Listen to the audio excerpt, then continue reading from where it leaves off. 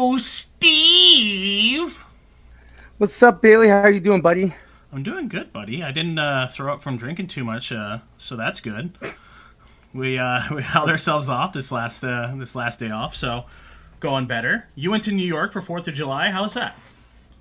Oh my god, dude. Absolute blast. The bars there were buzzing. Had a lot of fun with my cousins, some friends, and then people that I just met who are now my friends. So really sad to be back. Love New York, and I'm ready to kick it with the pod. Yeah, speaking of the pod, we are going to talk about some basketball today, and we needed some help. So I brought in a good friend. His name is Carl. Carl, why don't you go ahead and, I guess I already introduced you, but go ahead and introduce yourself. Hey, I'm Carl. I watch a lot of Clippers games, but my Clippers are now out of the playoffs, so we're gonna hate watch some Suns and Bucks. Yeah, I'm doing the same thing. Appreciate with the invite. Yeah, I'm doing the same thing with No hockey. problem. My Golden Knights lost in the semis, much like the Clippers did, and now I'm hate watching hockey. So we're in the same boat. So Well, I'm loving it. This is gonna be. I'm loving it. But anyways, let's get it going. So we're gonna talk about some basketball today because there's not a lot of hockey to go over. So we wanted the NBA Finals hit, so we figured why not talk about that a little bit. We are a sports podcast. We are gonna try to learn and grow, and I guess this is the first step of getting into basketball a little bit. So first thing we're gonna talk about is during the regular season, the Suns and the Bucks, who are the two teams in the finals. For people who do not know, they met twice in the regular season, and the games were decided by 1 point, and both games went to the Suns. I guess I was supposed to ask you about this, but did you find any stats, any interesting stats from those games, Carl? Or is that just kind of, you muted yourself when you went to speak there? There you go. My bad. I found that in the first meeting they had earlier in the season, Giannis had 47 points. Wow. With 17 free throws made, and they lost that game by 1, of course, you said, with the rest of his team contributing a fair amount. But you also got 30 points from Devin Booker. You got 28 from Chris Paul. They had some great production from the rest of their team. And even in the second game, they had 4 players get about 20 points. Same with the Bucks. Giannis had 33. Chris Middleton had 26. Drew Holiday had 25. Their big 3 contributed, but they didn't have very much else. And that game went to overtime. It seemed like team efforts all around for both games, except for Giannis maybe Absolutely. carrying a little bit more in the first, which kind of makes people believe that the Suns are going to win this series, from what I can tell from all the research that I've done. If you look at all the Sports Illustrated, I looked through the Sports Illustrated article with all the analysts, and literally every single analyst except for Jeremy Woo says the Suns are going to win. Do you think it would be different if Giannis was healthy, or do you think the Suns are still just like on a tear and they were going to win either way? I think the Suns are just better than the Bucks. I don't have much confidence in the Eastern Conference nowadays, but even with a healthy Giannis, he still has his free throw struggles. He still doesn't have a consistent jumper from the 3-point shot or the mid-range, and the Suns are just rolling. It's just seeming like their year. So I do think even with Giannis being injured, the Suns are just them to this year. And before we started, we talked about how the Suns were kind of a surprise team. And do you want to talk about that a little bit? How they? Oh yeah. It feels random, but you obviously have more insight than I do. So all throughout when we were in middle school and high school, the Suns were absolute buns. They were the Phoenix Buns. It just was what it was. They hadn't made playoffs in 10 years. And then in the NBA bubble last year during COVID, they won their last 8 games but still missed the playoffs. And then they got Chris Paul, and it seemed like they started rolling. He sparked Devin Booker and DeAndre Ayton to be better players, and now they're the 2nd seed, and he pushed them all the way to the finals. So it's a surprise, but at the same time, not really. One of those things where you see them playing well in the regular season, and you can kind of tell it's a different team. Oh yeah, absolutely. They didn't start off too hot. I think they started off when I looked at like 8-7, but then they hit a win streak and they caught a flow, and yeah, they found rhythm. It's hard to stop a team that's rolling.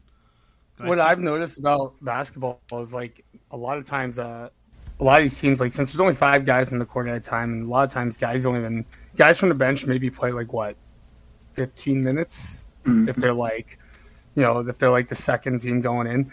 It seems like one player has a bigger impact than other sports like football or hockey or like soccer or something where it's more guys are involved all the time. Where in basketball, if you get one guy who's a missing piece of the puzzle, it can really turn around a team. So, maybe getting Chris Paul was really a major X factor for this team's success. Oh yeah, absolutely. I'm just going off what you were saying, and I'm going off my own knowledge of sports. So there are certain players that are like they'll get pushed by a star player, and then they don't respond the way they should. But with Chris Paul, DeAndre Ayton has said Chris Paul was what he needed in his career. He said that he needed that push, that big brother that was going to tell him you're better than this and you can go out and win a game. Same with Devin Booker. He pushes players, and I know as a Clippers fan what he's capable of doing when healthy. Yeah. So it's not just a good player, but also like a mentor figure, someone that the team can kind of rally around and build off. Well, the on-court leadership and the off-court leadership. He's even right now. I have the finals on, and he's in the timeout. He went to Devin Booker and DeAndre Ayton. He just put his forehead to their forehead. So it's just he just seemed to be the perfect guy for the situation. Absolutely. That's always nice when that happens. I mean, team chemistry is always important in any sport. How well a team can mesh together, and if they all can agree on their goals and just work and mesh well together. That always creates a better team. We talked about Steve. You talked about the bench a little bit and how they don't get to play that often, but they are a factor. And I just wanted to ask Carl who's the better bench out of these two teams? In the postseason right now, I do think the Phoenix Suns have the better bench. They have production out of dudes like Cameron Johnson, who came out of North Carolina. He wasn't expected to be like this, but right now he is going. I think against the Clippers, he had a game where he didn't miss a shot. His three-point shot is flowing. They have Cameron Payne, who, when Chris Paul had COVID for the first 2 games last series, he stepped up and gave them 30 points off the bench. He was in a starting role. And even right now off the bench, he's doing fairly well. And they also have Dario Saric, who can come in and stretch the floor. They're getting good production out of Jay Crowder, who is the only player in this finals right now who has finals experience. Oh, wow. So I do think they are doing far better than the Bucks. Do you often see kind of swings of momentum when you see the bench go against each other? Does that happen very often, or is it more of just kind of like the keeping the points where they're at type of situation? Said swings of momentum. What do you mean by that? Like sometimes the bench goes in and one just outscores the other by a large margin. And you can like kind of shift, the whole game. Does that happen often, or are they just usually just against each other? Usually get the same amount of points. It does happen very often. You want that in playoff basketball. Having that depth is a game changer. It takes you from having to run a 8-man rotation to being able to run a 10-man rotation, which gives you more star power. Your star power, more rest, and allows them to come in and continue what they were doing in the first half. So with the Bucks, their bench, they don't have very good bench production, whereas the Suns can bring in a whole fresh 4 or 5, give their stars rest, and then they can come back in and continue and, like you said, swing that momentum their way. It seems very much that depth is so much more important than people seem to realize in a lot of sports, especially in, I would say, basketball and hockey. Because you talk about, I'm going to talk about hockey for a little bit. You have your top 2 lines are usually your best players, and you have those bottom 2 lines. And you can have, like, grinders that just, like, get to the net and just get these, the term is grindy goal, where they just fight in front of the net and just get the puck in. And if you have a lot of those guys on your team, I mean, it's insane how many goals a fourth line can score and shift the whole game. Especially when the top line isn't able to score, much like in the Golden Knights series. But our depth isn't as good, so we didn't get that. It's more of the Islanders. But anyway. And same thing with, like, I would say baseball. You have your pitchers. You can have a star pitcher, but if there's no one behind them, I mean, who's gonna be there? You're losing a lot. It's a 7-game series. You can't pitch every game. Depth is so important in sports, and the depth players don't seem to get enough respect as the stars. Obviously, the stars are who they are. They are stars, but a lot of respect to the depth players out there. Well, absolutely, you get production out of dudes like Torrey Craig, who guys that don't watch the sport would be like, who is that? I don't even know what team he plays on. I don't even know what number he plays on. I couldn't pick him out of a lineup, but he's very good off of the bench for them defensively, for the Suns, that is.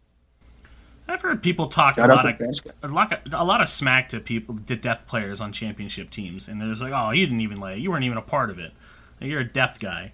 And it's like, shut the fuck up. You don't even know anything. Like, give that man some respect. He's obviously one of the top players in the sport to even be on the team in the first place. Oh, yeah. It's kind of like when people are like, oh, that quarterback's trash. It's like, he's a starting quarterback in the NFL. Like, are you kidding me? It's the same kind of deal. It's crazy. I can give you a quote from an older player. His name is Brian Scalabrine. In the NBA 2K games, he had one of the worst overalls in its history, and people will continuously tell him he's trash. He was on a championship team in 2008, I believe, with the Celtics. And man's got a ring. He's got a ring. He's got a championship. He played 11 years in the league, and people still call him trash. And what he tells people is, I'm closer to LeBron than you are to me in terms of skill. That's a great quote.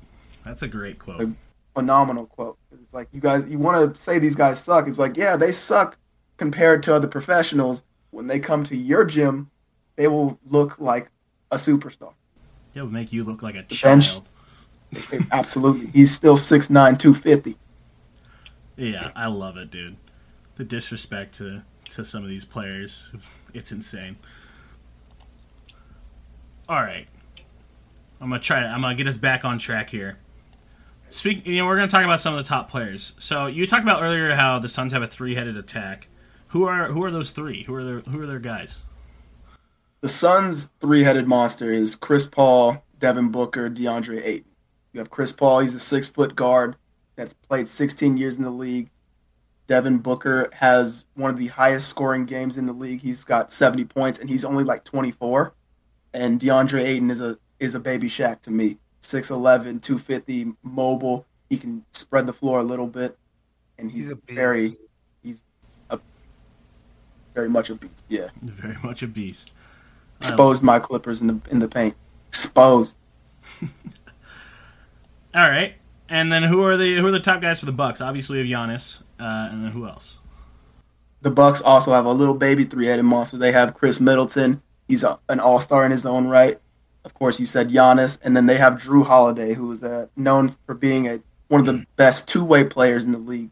He's a 6'4" point guard who can defend very well, and as well as shoot the ball. He's coming out of UCLA, and this is his first time being in the finals as well. Of course, he's been stepping up somewhat in these playoffs. He's had a couple very, very bad games, but he's been solid for the most part. Okay. Now, we've also had some injuries in these playoffs. Obviously, Giannis has his injury, but he's playing tonight. Do you think this is a situation where he's playing through the injury? Like, he's gotten the, like, you're okay, but I'd probably rest it. But he's just like, nah, I'm going to play. I don't care. Do you think it's that situation? Oh, absolutely. He's absolutely playing through it. He was a game-time decision today. He was listed as doubtful yesterday, and then today it was upgraded to questionable. As we're talking right now, he just went to plant and explode off of his leg for a layup, and he didn't get as much lift as he usually would. But, hey, it's the finals. You got to do what you need to do. How far along is that game? Right now, we're in the fourth quarter. On my end, it's 83-96 Phoenix with 8 minutes and 58 seconds left. You may not know this answer, but I'm going to ask it anyway. Has he had less time this game? Are they sitting him a little bit more, or is he like full going? It does look like he is getting his normal rotation, but he's also not he's not playing too hot. I don't think they're relying on him offensively as much. Like they just put up his graphic right now, and he has 14 points. Are you talking about Giannis? Yeah. Yeah, he's played 27 minutes, whereas Middleton has played 36 and Holiday's played 32, and PJ They'll Tucker's usually 28. So they'll usually run Giannis about 35 minutes a game, 36 minutes a game. Okay. So there's definitely some effect. Hopefully he gets. I mean, I think for any sports fan, you hope that full healthy team versus full healthy team. You just want to see a good series. So that's literally like the only reason I would want Giannis to be fully healthy for this series, because I couldn't care either way who wins this. But I mean, for just good sports, you always want to see the full health players go at it. Bucks have played pretty well this fourth quarter, though. I mean, it seemed like it was a little out of reach, but now they're only down by 13. So we'll see. All right. It looks like the last thing I got here is your prediction, man. Who do you think is going to win, and how many games? I do think the Phoenix Suns win it in 6 games. They have home court for this series, as they had the better record. The Bucks are going to have to struggle to get shots up, but I mean they're doing it. But the Suns just look like they have the skill. They have the depth. They have the skill. Any one of those 3-headed monster players can give you 40 in a game. They have the best bench production. Jay Crowder can come out and give you 20. Mikal Bridges on the bench can give you 20. It's just I don't see that from the Bucks. I think the Phoenix Suns have it. All right. It's within 9 now. Oh man, this shit's getting good. We're gonna let you watch the rest of the game in peace. Thank you for coming on. Thank you for kind of explaining a lot of basketball, because I did not know a lot of this before we started. Yeah. I did some research, but you definitely have brought another level to the basketball knowledge that me and Steve just wouldn't have had. So thank you for coming on and talking to us about basketball for a little bit. Yeah, we appreciate it a lot. Oh yeah, I appreciate you guys, and I'll leave with you this little tidbit. The Phoenix Suns have never won a title in their franchise history. The Milwaukee Bucks, last time they've won a title was in 1971. That is so far away, so far long ago, that 1971 was the year the Phoenix coach was born.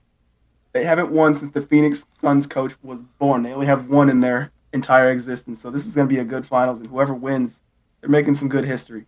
Yeah, no, absolutely. Yeah, for the first time in my life, I'm going to watch an NBA Finals. Not the first time, but one of the very few times I'm going to be watching an NBA Final. Thank you for being on, Carl, and we'll talk to you later, all right? Yes, sir. I appreciate the invite. See you later, man. All right, Steven. It's great talking to him, man. That was that was great, because definitely got a little bit more of insight on what's going on. I mean, we play 2K, and that's about the extent of what we know about basketball, without obviously knowing like the big guys and the big teams and everything. That was pretty cool. I mean, that got me excited to watch this series. I mean, oh, dude, this game is really good. I don't know if you have it on. I suggest putting it on the last 7 minutes. It's really, really good. All right, and then we're gonna switch gears, and we're gonna go into our expertise. We're gonna go into hockey, and I'm pumped up, man. Oh, yeah, I just turned on the NHL stream instead of the NBA. That's not gonna work. So let's hop in. What do you think? What do you think about the series so far, as a whole? I mean, the Lightning are. It feels like the Lightning are dominating, just based off of the score, and it's 3-1. So I mean, obviously, you got to think that the Lightning are dominating. But I really think the Lightning have only dominated like one game of this series, and it was game. What was it? Game 3. Yeah, game. See, I think that's a problem though, because Montreal is not nearly as skilled as Tampa. And when it comes to the goaltending battle, they're two of the best goalies in the world. So it's not like Tampa has a weaker goalie and that Carey Price will carry. I mean, Carey Price has to be on his game for the rest of the series for Montreal just to have a chance. I just have a chance to maybe come back. And the problem is But- when Price is on top of his game, so is Vasilevsky. Like it's not like Yeah, if he plays amazing that the other like it's a guaranteed win because Vasilevsky also plays amazing. So you like Carey Price needs to play like his game and do what he does, but he also needs his offense to come in and score on Vasilevsky, which is a hard thing to do. yeah, and I know we're gonna get into it later, but dude, that line of Suzuki, Caulfield, and Anderson is so much fun to watch. You got those two young guns, and you have Anderson, who's such a pest, who's just doing all the little things. That man's dude. been That- clutch recently, by the way. Dude, he has, and if that line can keep rolling, like just make that the first line because they were buzzing last night. If that line can keep rolling, that gives Montreal a little bit more of a, I guess, a little bit more of a burst, a little boost to the caliber of the skill of the team. I mean, that line is playing well. They have to keep it up. Yeah. I mean, I haven't enjoyed this series that much, mainly because my team's not in it, and that makes me sad. Also, it's an absolute blowout right now. It's a Yeah. shit show. I mean, it sucks to see a team go down 3-0 in a Stanley Cup final. Yeah. I wanted to go to 7 games, obviously. I mean, how sick would it be if the Canadians got the reverse sweep to win it? That would be the ultimate storybook ending. It would be the Miracle on Ice 2. Honestly, dude, I wouldn't even care if they got the reverse sweep. I mean, yes, that'd be cool. But I would just be more than happy if it just went to 7 games no matter what. Because then at least like if Tampa wins in 7, you get more hockey, and then you get to see a team raise a cup on home ice, which is always a cool experience to watch. Oh, absolutely. That would be pretty neat. Just the way hockey's been going recently over the past decade, the away team tends to win, and I could just see Montreal winning tomorrow and then losing in Game 6 on home ice. And that would And be it's just being a bad game, too. Like, I don't know why. I just could see it. that would make your prediction of Lightning in 6 correct. Yeah, it would still make me sad, though, if it was a crappy Bro, game. we went 3-0 in my 7-game prediction. I literally was just like, well, that's not happening. It can still happen, though. You're still in play. Yeah, it's true. It could still technically happen, but my odds certainly went down. Let's go into the games and see what's going on. So game 1, you had Palat getting a pass into the zone, and he skates to the left side while Chernak goes to the middle, and Palat sends the pass to Chernak, and he just deflects it, and it goes top right into Overprice's glove. Did you see this goal? Dude. Yeah, dude, it was unreal. It was Chernak, like, amazing. literally, it was an unbelievable redirection. That's a bad Happened, word like, for what, it. 4 minutes into the game or whatever? Yeah. Beautiful. Beautiful pass, beautiful finish. There wasn't much Price could do. I mean, as a defenseman, you maybe get your stick in the lane, but that was just a beautiful setup, in all honesty. Yeah, I mean, it was a perfect pass, perfect deflection. I mean, it couldn't have gotten any better for the Lightning there. It couldn't have gone better for Chernak. Is it Chernak? I think it's something like that. Who cares? That guy's name. He needs a new one.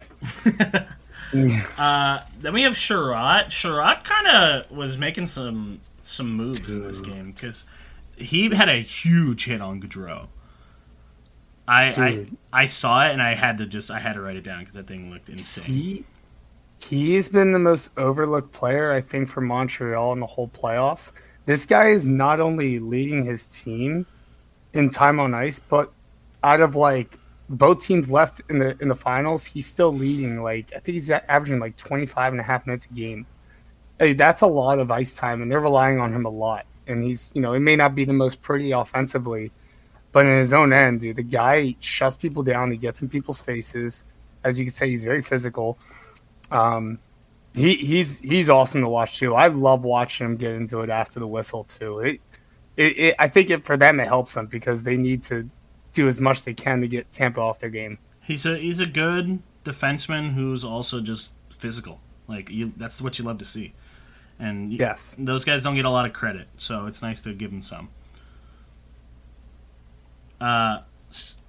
He also got a good slap shot. It hit off the post. It was really close.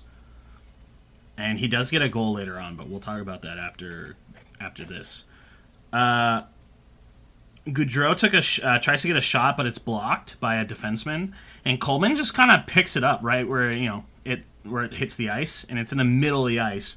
So he takes it and just takes a shot immediately, and it goes in on the right side. It was like mid-level. It was a good shot. I mean, it was right place, right time, and he was able to get a good shot in.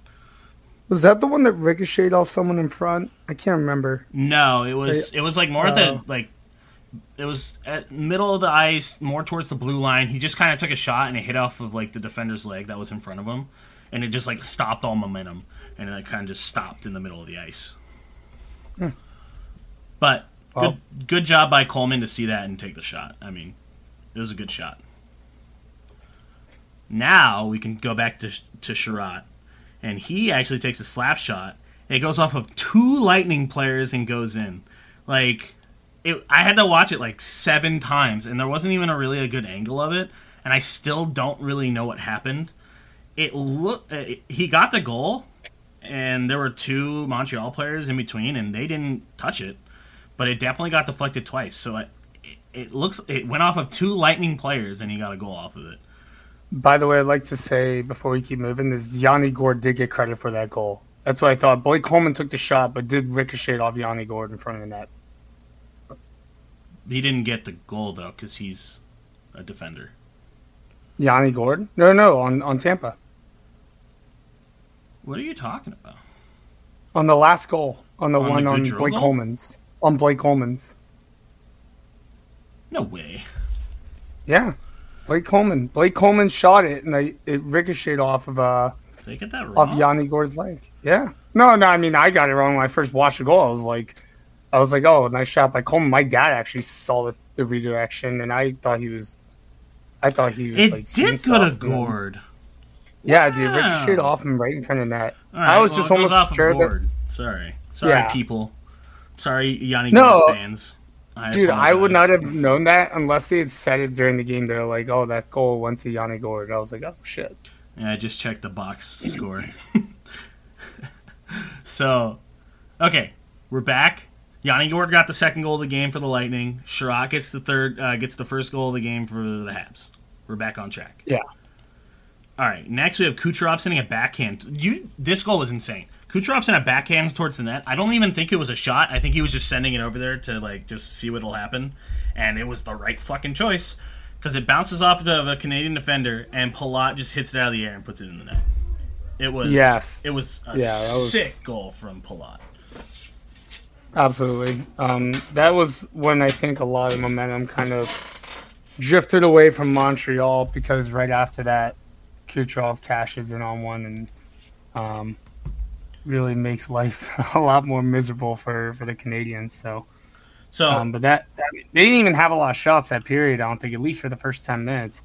And they cashed in on like 2 of their shots in the first they didn't have a lot. So that was the first goal of the third period. So going into the third period, it's 2-1.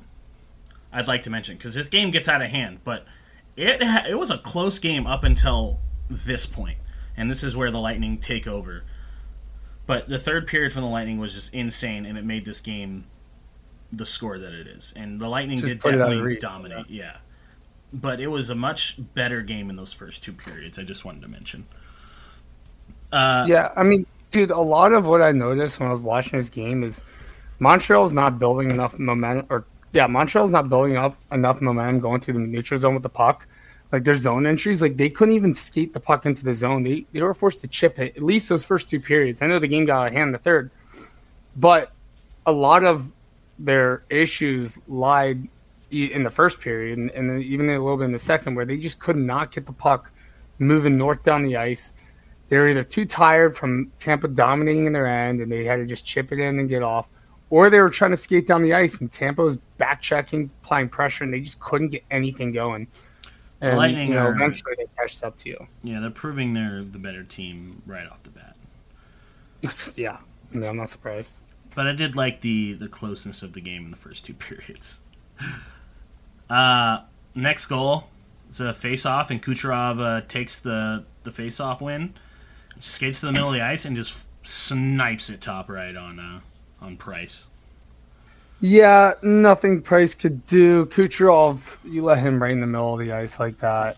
Nothing needs to be said. He's going to score that 9 out of 10 times, as most of these goal scorers will, especially guys like Kucherov. Like they can put the puck wherever they want, and you can't even blame Price. That was such a nice shot. Yeah.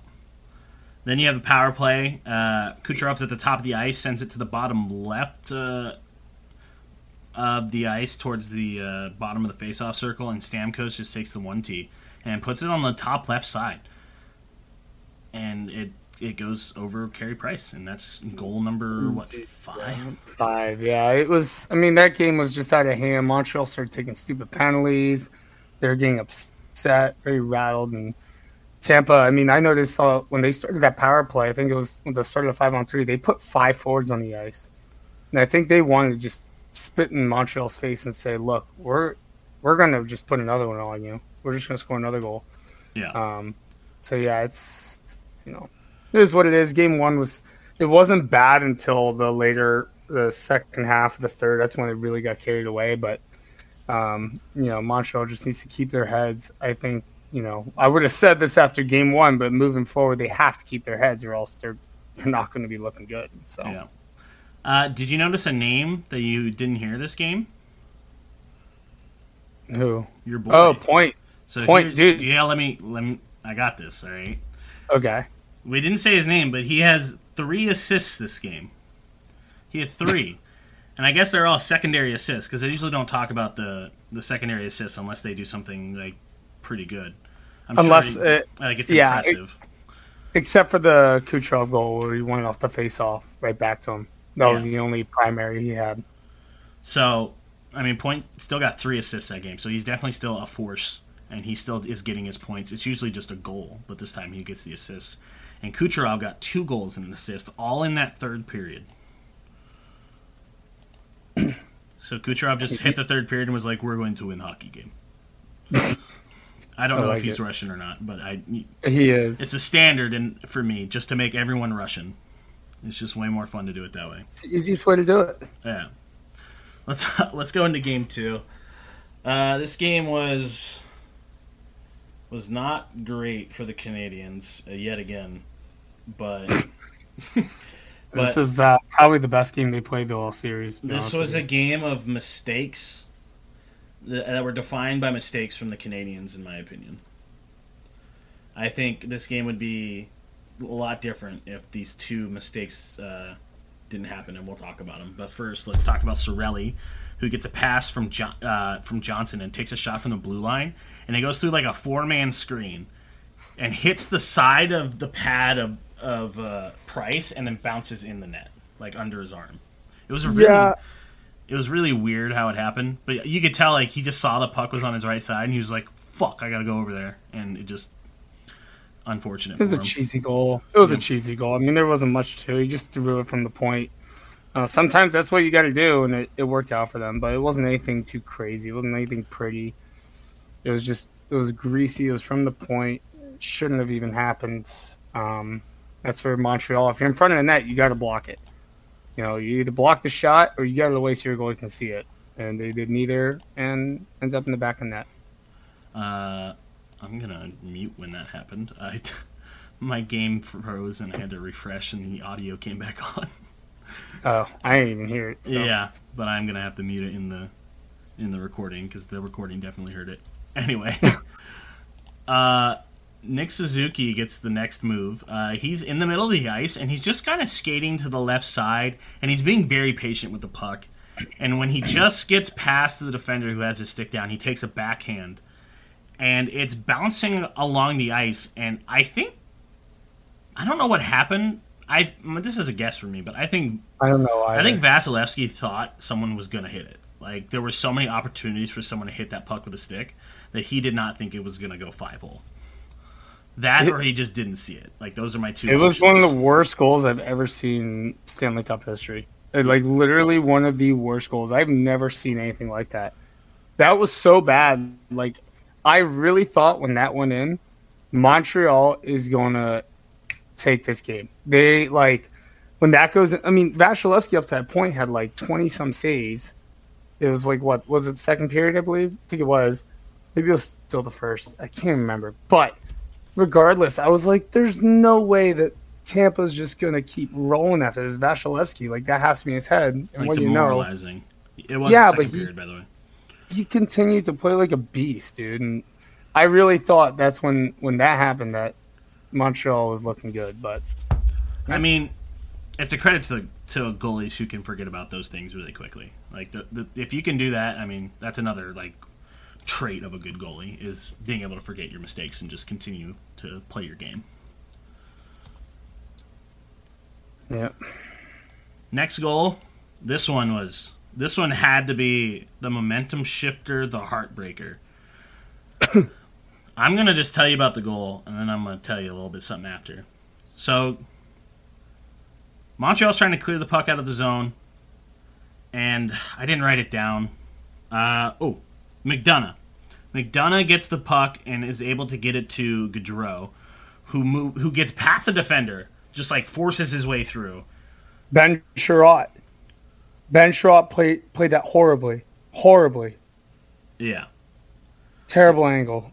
So Gaudreau gets through, and as he's going up the ice, he has Coleman on the other side. He sends it to the back door, and Coleman, diving, whacks at the puck and gets it in with 0.3 seconds left in the period. That has to be a momentum killer for the Canadiens. Like that's the worst goal you can let in. Right there. And the timing too. You never want to let up a goal in the last 2 minutes of a period because it carries over to the next one a lot of times. And that goal was sick though. It was. I mean, besides Sherratt taking probably one of the worst angles I've ever seen an NHL defenseman take on Gaudreau, that allowed him to just walk right down Main Street. It's funny because feed it back door. We were just praising him. We were just saying how good he is. Yes, but that play there, it was horrible. But Blake Coleman, good players. I don't know what that guy is eating, but I want some of it. That guy is he just flew. He looked like an eagle flying across the ice. He just dove and just batted it right in. It was incredible. It was incredible. An absolute madman. I mean, there's not much else to say about it, man. That's a momentum shift. It sucks for the Canadiens. You can't let that happen. You were going into the third period 1-1. And you needed 1 goal to win. Now you need 1 to tie, 2 to win. And it just changes the whole aspect of the third period for you. And then the next goal is arguably even worse. So Edmondson's behind Edmondson's behind the net. And he tries to pass it back and he bounces it off the boards and Palat is able to get there first and he just takes that he takes his shot as soon as he touches that puck and he gets it past Price. And I mean, you can't blame Price. It's not his fault at all. It's Edmondson trying to do whatever he was doing. I mean, I get trying to get a pass out, but there was no pressure. No. You could have just... He didn't look. It's just a bad play, and it just really sucks for the Canadiens, who were playing really well this game. Blind pass right to the other team. In your defensive end, 5 minutes left in the game.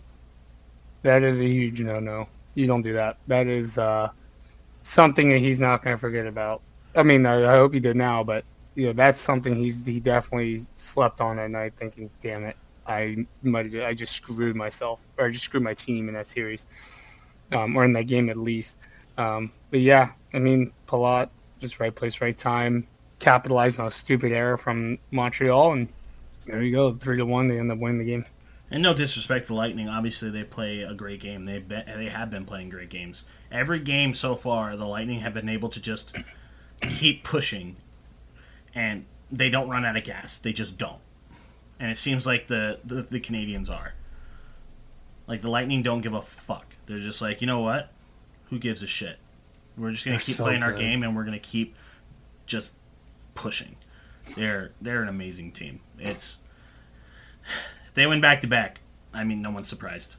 I think in the beginning, people were saying they were going back-to-back. It's an insane team. Let's go to Game 3. This is the one where I think the Lightning dominated the hardest. And there's a lot of goals this game, so let's. This is where you think that there's going to be a sweep. This Yes, is where you this- think there's going to be a sweep. You see that after this game, you go, "Yep, Canadians are fucked." Even if it wasn't 3-0, I think if this was the second game, you'd be like, Canadians are probably screwed. But game 3, let's go. Palat has the puck, and he sends it. Palat sends the puck at the top right of the blue and sends it. He has it. Oh, fuck, dude. He sent it across. Reset. Palat's at the top left, and he sends it to the right. A D-to-D pass to Ruda, who sends an absolute snipe to the top left. And there's a 4-person screen in front of Price. So, I mean, it's hard for him to see, but it was an absolute beauty of a shot either way. Yeah, it didn't even look that hard. He looked like he just kind of sailed it on net. And it was just perfect accuracy and just went right under the bar. I don't know what Price is doing. I feel like that's something Price should stop. But, again, I mean, that's another time. That's once again, they just threw it at the net and it worked. So, yeah, I mean, I don't know how you stop that. I'm not enough of a hockey expert to know other than just get in front of that puck or make a save. Like, that's the only thing I can think of. Or don't let them take those shots. You got to be aggressive. But that's the thing. If you go aggressive on the defense, then you have Kucherov, Stamkos, Killorn, Point, and they'll just send them up to them, and then they get to take their shots. So, I mean, I think it just sucks to go against the Lightning. it does. Yeah, they're so good. Speaking of the Lightning, and they have an amazing power play, and they score one on this power play. Kucherov sends the puck to the top to Hedman, and he takes a slap shot, where Cirelli created a screen, and the puck goes under Carey Price's glove, and that's a goal for the Lightning. I mean, there's not much to say about that one, really. That was it. Yeah, there really wasn't much. Yeah. Do you want to talk about a Carey Price save? It was insane to see. So there's a shot on net. Carey Price deflects it off with his blocker. It hits a Lightning player, then goes off of Carey Price's skate and starts rolling towards the net. And Carey Price just turns and smacks that shit out of the area. But it goes right to a Lightning player, so he has to make another save. It was insane to see, and I don't know, if you're a Canadian fan, it gives you at least a little hope that Carey Price is still Carey Price, I think. Dude, Carey Price is just doing Carey Price things, except for the entirety of this game. Except for the rest, except for the other 4 goals that we're going to talk about. But Danault decides to give the Canadians a little bit of momentum. He moves up the ice after a deflection from Weber, kind of sends it up the ice, and Danault is able to take it and keep moving forward. And he takes a shot and he snipes it over Vasilevsky's blocker, and it goes just post and in. It couldn't have been a more perfect shot. Like, when it went in the net, it's on the other. It hit the left post and goes just barely on the inside of the right post in the net. I mean, it was insane. Yeah, no, that was a snipe. When you're watching that play unfold, you're thinking, here we go again. Montreal is an odd man rush, and Tampa's just going to skate back and catch him. But no, Danault, he did the right thing. He took the shot, didn't try to force the pass, and it went in. I mean, it's the playoffs. You have to just shoot the puck. You have to shoot the puck more than making the extra pass, and that was the right play there. Worked out for him. Yeah. Then we have one of the longest passes I've ever seen in my life. Cernak is at the bottom right, next to the net, next to Vasilevsky's net. He sends it to the top left, opposite blue line, to Palat, and he bobbles the pass, and he's just skating up to catch up to it. He gets it, sends it across the crease to Kucherov, who puts it in the net. I mean, that's just great play all around by the Lightning, and not good defense by the Canadians. Puts Carey Price in a shitty situation. I don't know what Shea Weber was doing. But I don't know if he thought Montreal had a rush going or what. But Tampa, had the puck in their own end. It was a broken play. Tampa picked up the puck in their own end, and Shea Weber's inside the offensive zone when they have it on the top of the blue line. And all they had to do was sail it down the ice, and it's a 2-on-0. I'm pretty sure Sherratt was coming on from a line change. So you had no one back there. None of the other forwards stayed back. I didn't understand what they were trying to do. But it was just so careless, and it's a mistake that very much so cost them the whole game after that. So, I mean, at this point, it's 3-1, and it's not getting any better. Spoiler alert. Next, we have Joseph. He takes a shot on Carey Price, and he gets rebounded. And it gets rebounded off of Joseph's skate after his shot, and it goes back to the middle of the ice where Johnson is there, and he backhands it in the net. That one, I mean, there's a lot of times you're just like, dude, that just sucks for Carey Price. Like, what can you do? There was nothing they did wrong there. Once again, Montreal. They had plenty of guys back-checking that time. As soon as the shot's taken, they're like veering off. No one's picking up a stick. And Tyler Johnson just swings right in and just buries the puck. Like, it's the lack of execution by Montreal defensively in this game was just so bad. And that's what led them to lose. It really did. This is the one time that they'll probably be able to score 3 goals like that against Tampa. I know they scored 3 in Game 4, but that was with overtime. It's not easy scoring against this team. Yeah. And they're obviously offensively like a powerhouse.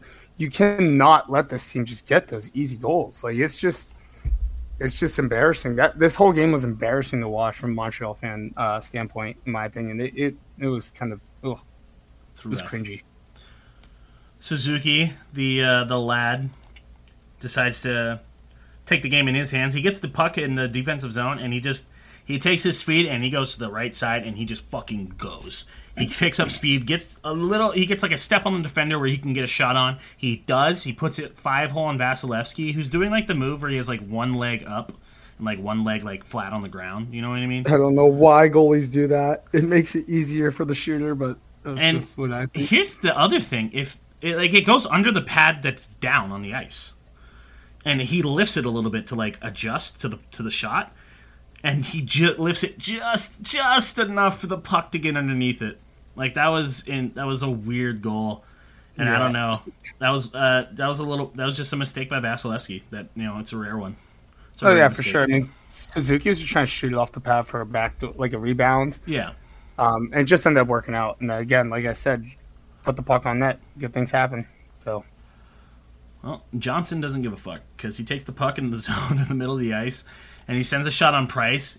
It rebounds. I think Price thinks he has it, but it like kind of just falls to the ice. He realizes it and tries to adjust and make a play. But Johnson gets his own rebound. He whacks at it and he gets the puck past him. And it's just it's a shitty situation for Price again. Dude, this is the third goal, the second one in a row, where both Johnson goals were literally at the fault of the defense. He gets a shot. It's like a 1-on-2 basically. Yeah.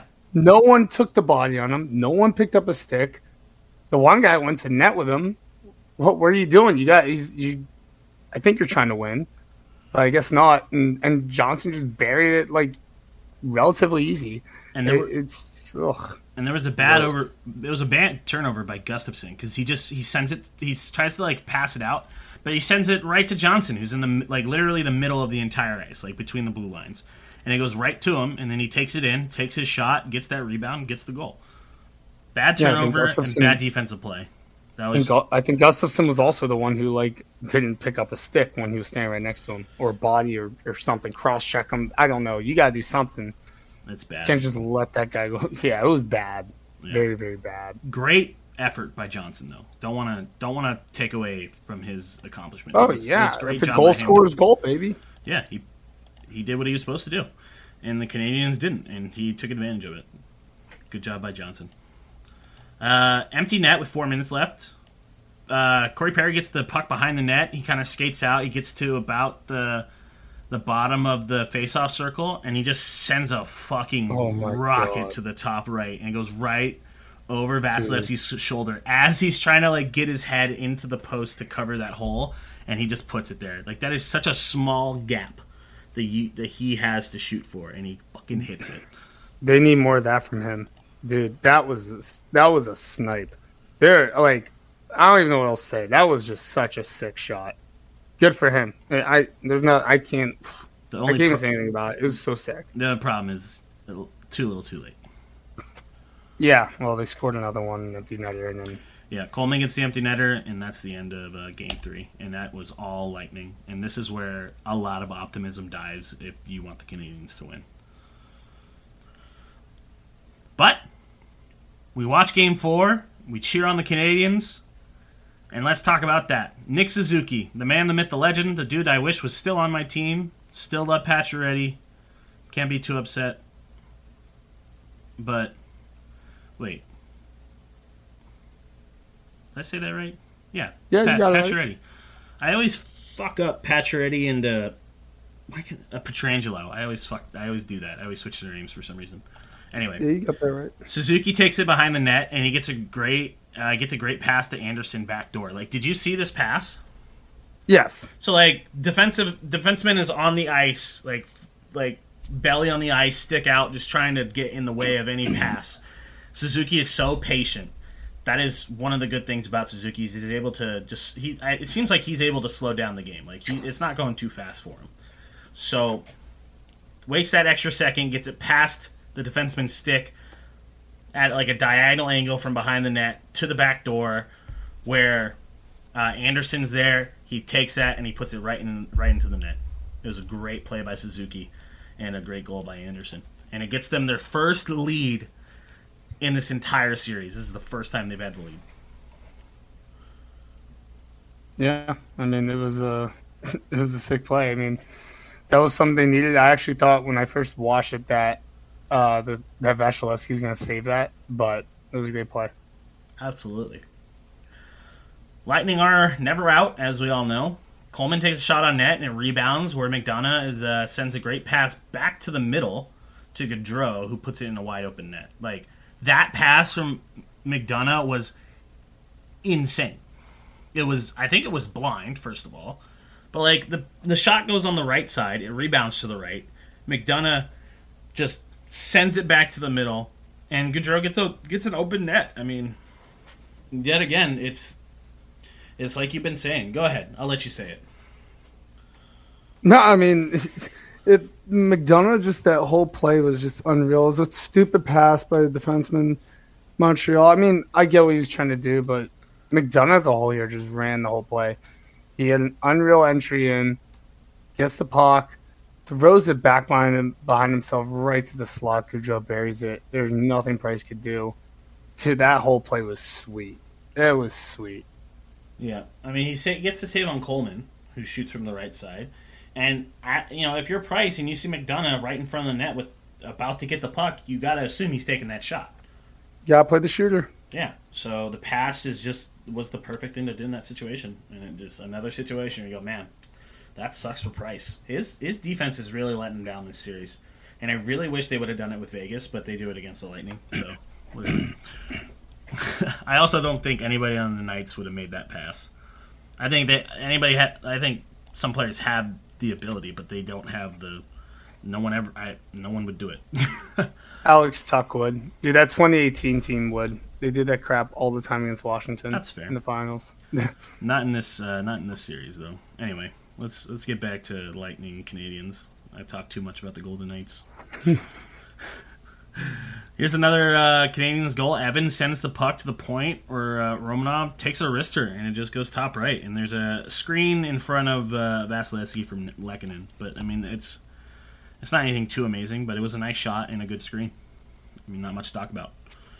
Yeah, that was I couldn't believe that went in, because I haven't seen Vasilevsky really give up many goals like that in this series, except for I can't even compare the two. The backhander that was, skipping its way to the net. It looked like the puck with feet in game 1, or was it game 2? Sorry, but that was a big goal for Montreal. It's what they needed. It was what they needed.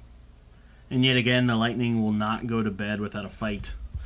Johnson, we're saying his name a lot in this series. He seems to be picking it up.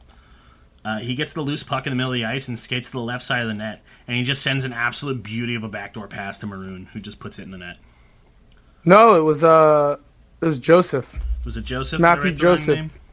It was Matthew Joseph. I've done that twice, dude. I'm fucking up.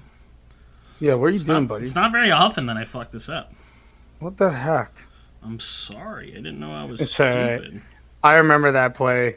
just from watching it last night. It was a great pass. That was their fourth line, just getting it done. It was Joseph Johnson was the third. It was a tertiary assist. I must have just whatever. I'm messing it up today. Anyway, You're good.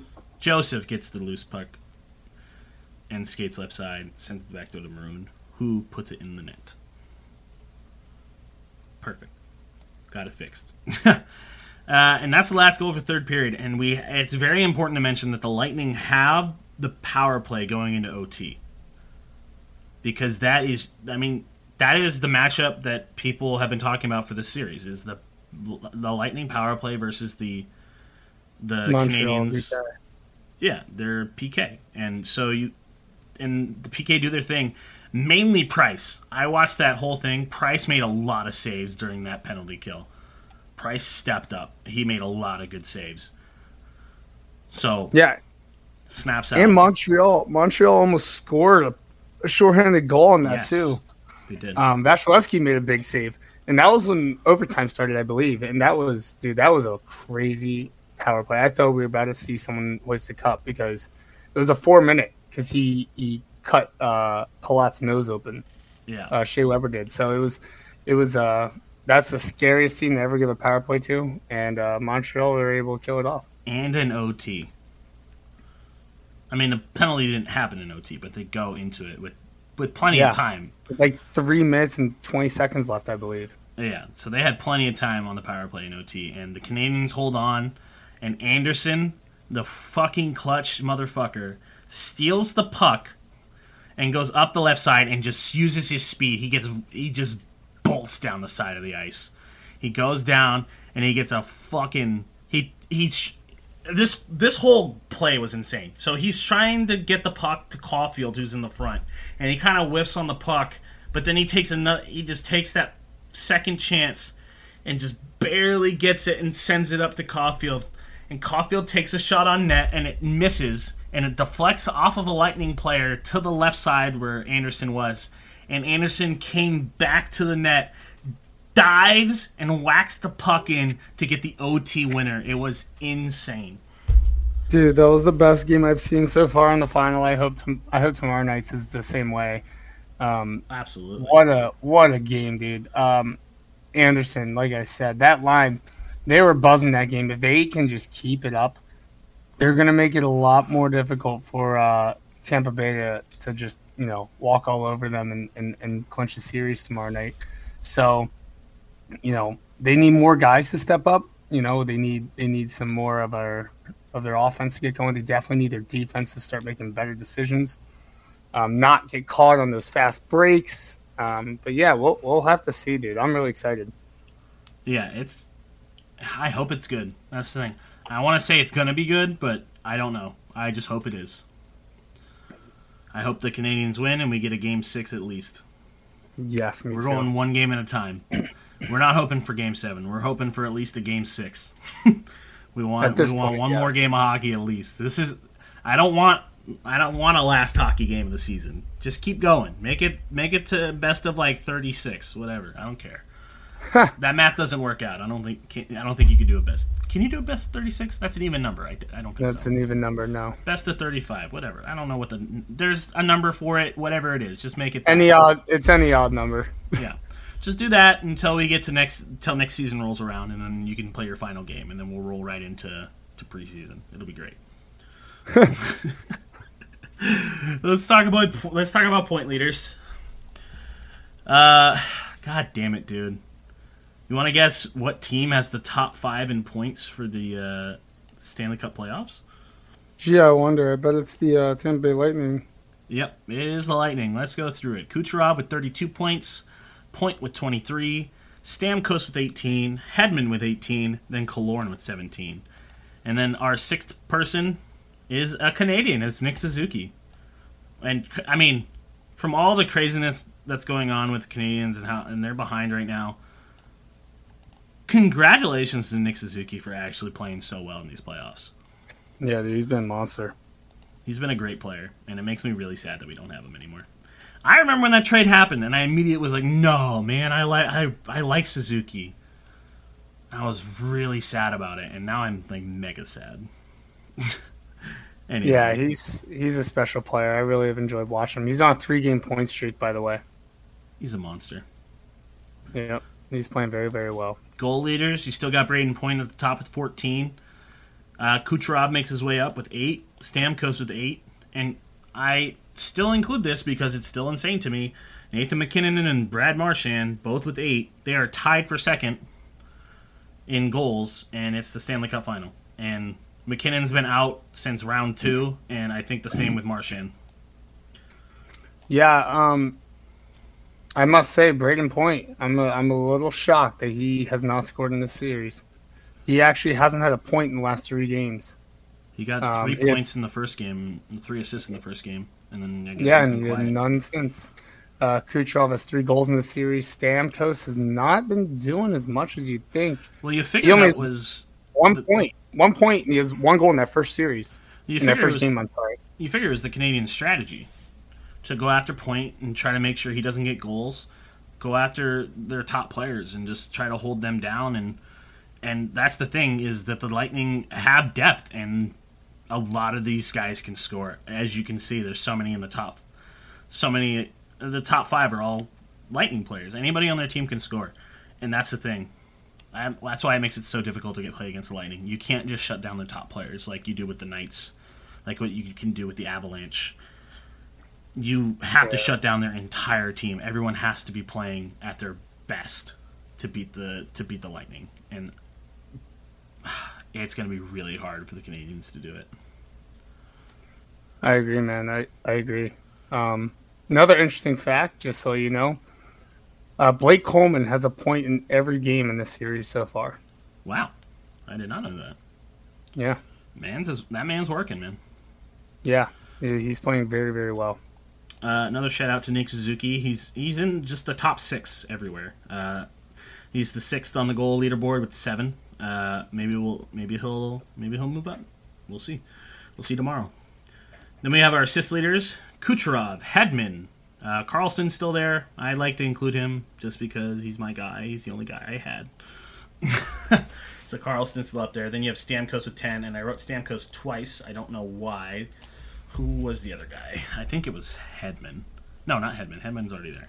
Point, Killorn, Suzuki, Toffoli all have 9. Ciernak has 9. Palat has 8. Assists? Yeah. Who? I don't know what that was. I guess I messed that up. So let's just say Braden Point and Alex Killorn both have 9. And Nick Suzuki has 9. And Tyler Toffoli has 9. Wow, we're just going real deep. And Ciernak has 9. Oh, he does. Yeah. Wow. There's a lot. Okay. Anyway, a lot of assists going on. A lot of assists going around. Let's take a look at save percentage. We went ahead and just compared the 2 goalies, and we didn't want to bring up the other ones. So Vasilevsky is leading in save percentage with a .935. Yeah, with a .935. Sorry, I was losing my mind for a second. Vasilevsky is leading in save percentage with .935. Carey Price is a .922.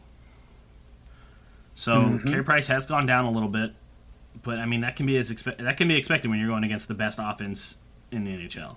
Besides, I don't know, like Nathan McKinnon and Leon Draisaitl. Not Nathan McKinnon, fucking Connor McDavid and Leon Draisaitl. I mean, other than those two, this is the best offense in the league. And yeah, I think it shows. I mean, when you look at both these goalies, and I know we're gonna get to goals against or whatever after, but Vasilevsky last game, 850% it was like 857 was the save percentage. First time they won a game. Before that, he had like a 940, 970 in the first 3. In the first 3 for Carey Price, he had 815, 870, 828, and then in game 4 he had a 941 save percentage. So right now it looks like, if these goalies, if it's somehow they can switch places like in game 4, this series could take a turn. It could really take a turn. It really is on the Canadians' defense to help Price with the rebounds. And obviously you don't want Price to give up rebounds, but I mean, it's fucking hockey. So, no, I mean rushes and everything, dude. They're just leaving guys like wide open. Defense needs to breakaway, step up. Yeah, I know they do. it's hard. That's a hard ask against the Lightning, but it's what needs to be done in order for the But it's not like stuff where Canadians to like a guy makes a gross move and scores. It's like right. It's Oh. simple stuff.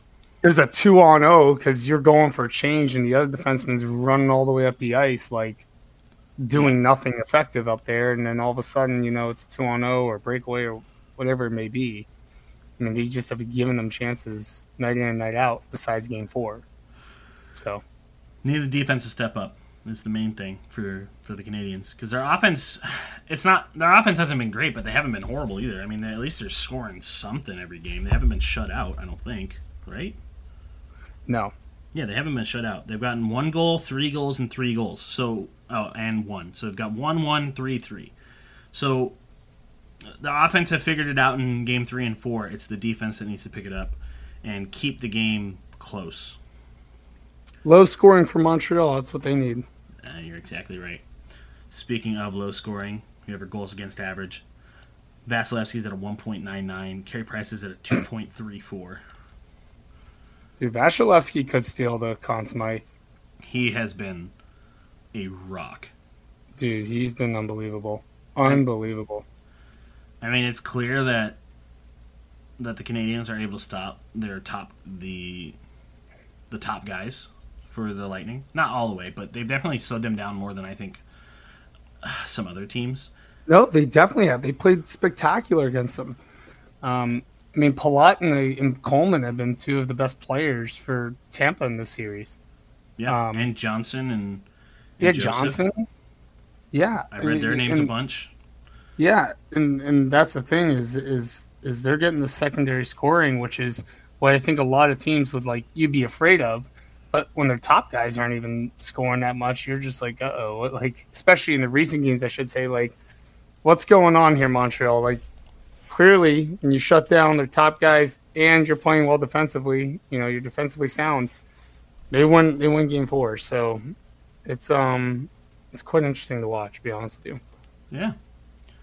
We're going to go ahead and wrap it up here. We're going to do one last thing before we wrap it up. We've been going on for a little bit longer than normal.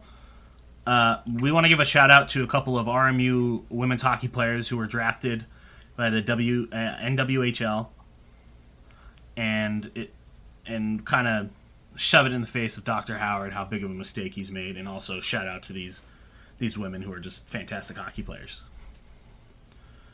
So Yeah, no, it was awesome. Round 1, 2nd overall pick, Emily Harley, defensive lady. What's it? Is she a defenseman? Is that I don't know. Just call her a defenseman. It doesn't matter. Defensive lady. All right.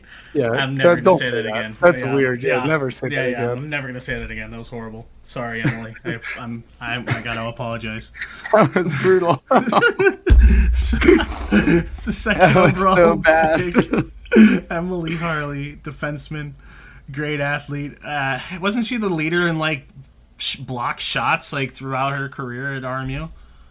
Am I thinking about the right one, or is this? I don't or am think I thinking of somebody so. else?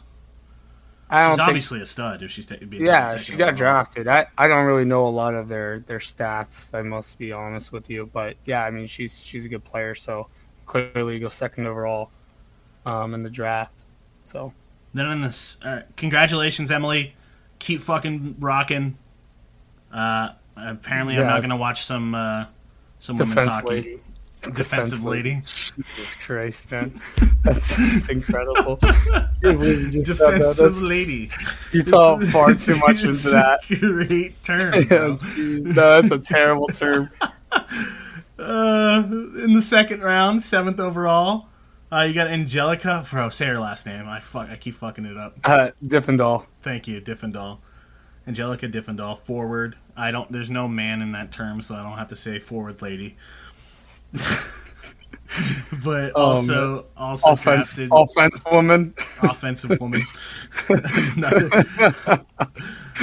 Another RMU women's hockey player, another stud. Glad to see you got drafted. And our 3rd lady. God, I can't say that word now. Just Don't say it. Don't say it. You're messing me up. I have to mute myself. Another note, both the first 2 women we'll go with We're both drafted by the Buttes. So they're on the Yes. same team, which that's pretty awesome. And it's a forward and a defenseman. So It's got to be nice. I mean, someone, going into, a league and a team where you're not very familiar with. So it's got to be pretty comforting, I guess. why am I blanking on say it's Leah? I assume Leah Mhm. Marino, Yeah, third you got it round, 16th overall. Another RMU woman, another RMU women's hockey player, getting drafted. Another stud. I mean, this is like I said. This is a shout out to you girls for being great hockey players and getting drafted. Congratulations, that's amazing. That's better than anything I'll ever do. And Shout also, out Dr. Howard being a joke. exactly, it's a nice little cherry on top of the hey, what the fuck are you all even doing over there? Like, clearly, you So have funny. amazing athletes on your hockey teams, and at least definitely on your women's team. Yeah, I mean, I got the proof right here. So another blunder thrown in Dr. Howard's face, and I kind of want to keep seeing it happen.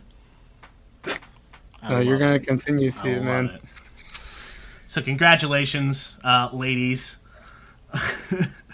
on being drafted. I hope the best for you. It seems like I'm gonna watch some Buttes hockey and some Toronto Six hockey. And Yeah. that's the podcast today. I hope you guys enjoy. I would Steve, what do you actually got? like to give one quick shout out. I think it was 4th of July, or maybe it was July 3rd at night. Matisse Kivlenieks, I believe how you say his name. People call him Kivy on Twitter. Passed away at the age of 24. Blue Jackets goalie. Oh yeah. Apparently we're supposed to mention. Yeah. That's There's a so unfortunate. firework accident. I guess the firework tipped over. Him and his buddies, I guess, trying to get out of their hot tub to run away from it. He slipped, fell, hit his head. But after the autopsy, they found it was something to do with like his chest. I don't know everything on it. If you're someone who, I guess, wants to read up on something like that, be my guest. I typically don't, because that stuff is to me just really depressing. So, but yeah, shout out to him, rest in peace, and for his family and friends. And it's got to be tough. He's a very young guy. He's 24 years old. So Very unfortunate. Thank you for mentioning it. I forgot to mention it. yeah, Unfortunate. I mean, there's not much else to say. but yeah. Anyways, sorry now to I leave you gotta- guys on such a bad note, but Now I gotta shell out our podcast, and I gotta fucking sell out, like, Well- comment, subscribe, all that good stuff. yeah. Well, guys, just enjoy Game 5. Stuff like that happens, unfortunately, all the time. But try to kick back tomorrow, enjoy Game 5, and let's hope that we'll see a Game 6 and Game 7. I don't really care who wins the series. I just want to see more hockey. So let's see it, Price. Give us everything you got, buddy. Canadians, give us all you got. Yeah. All right. Stay happy and healthy.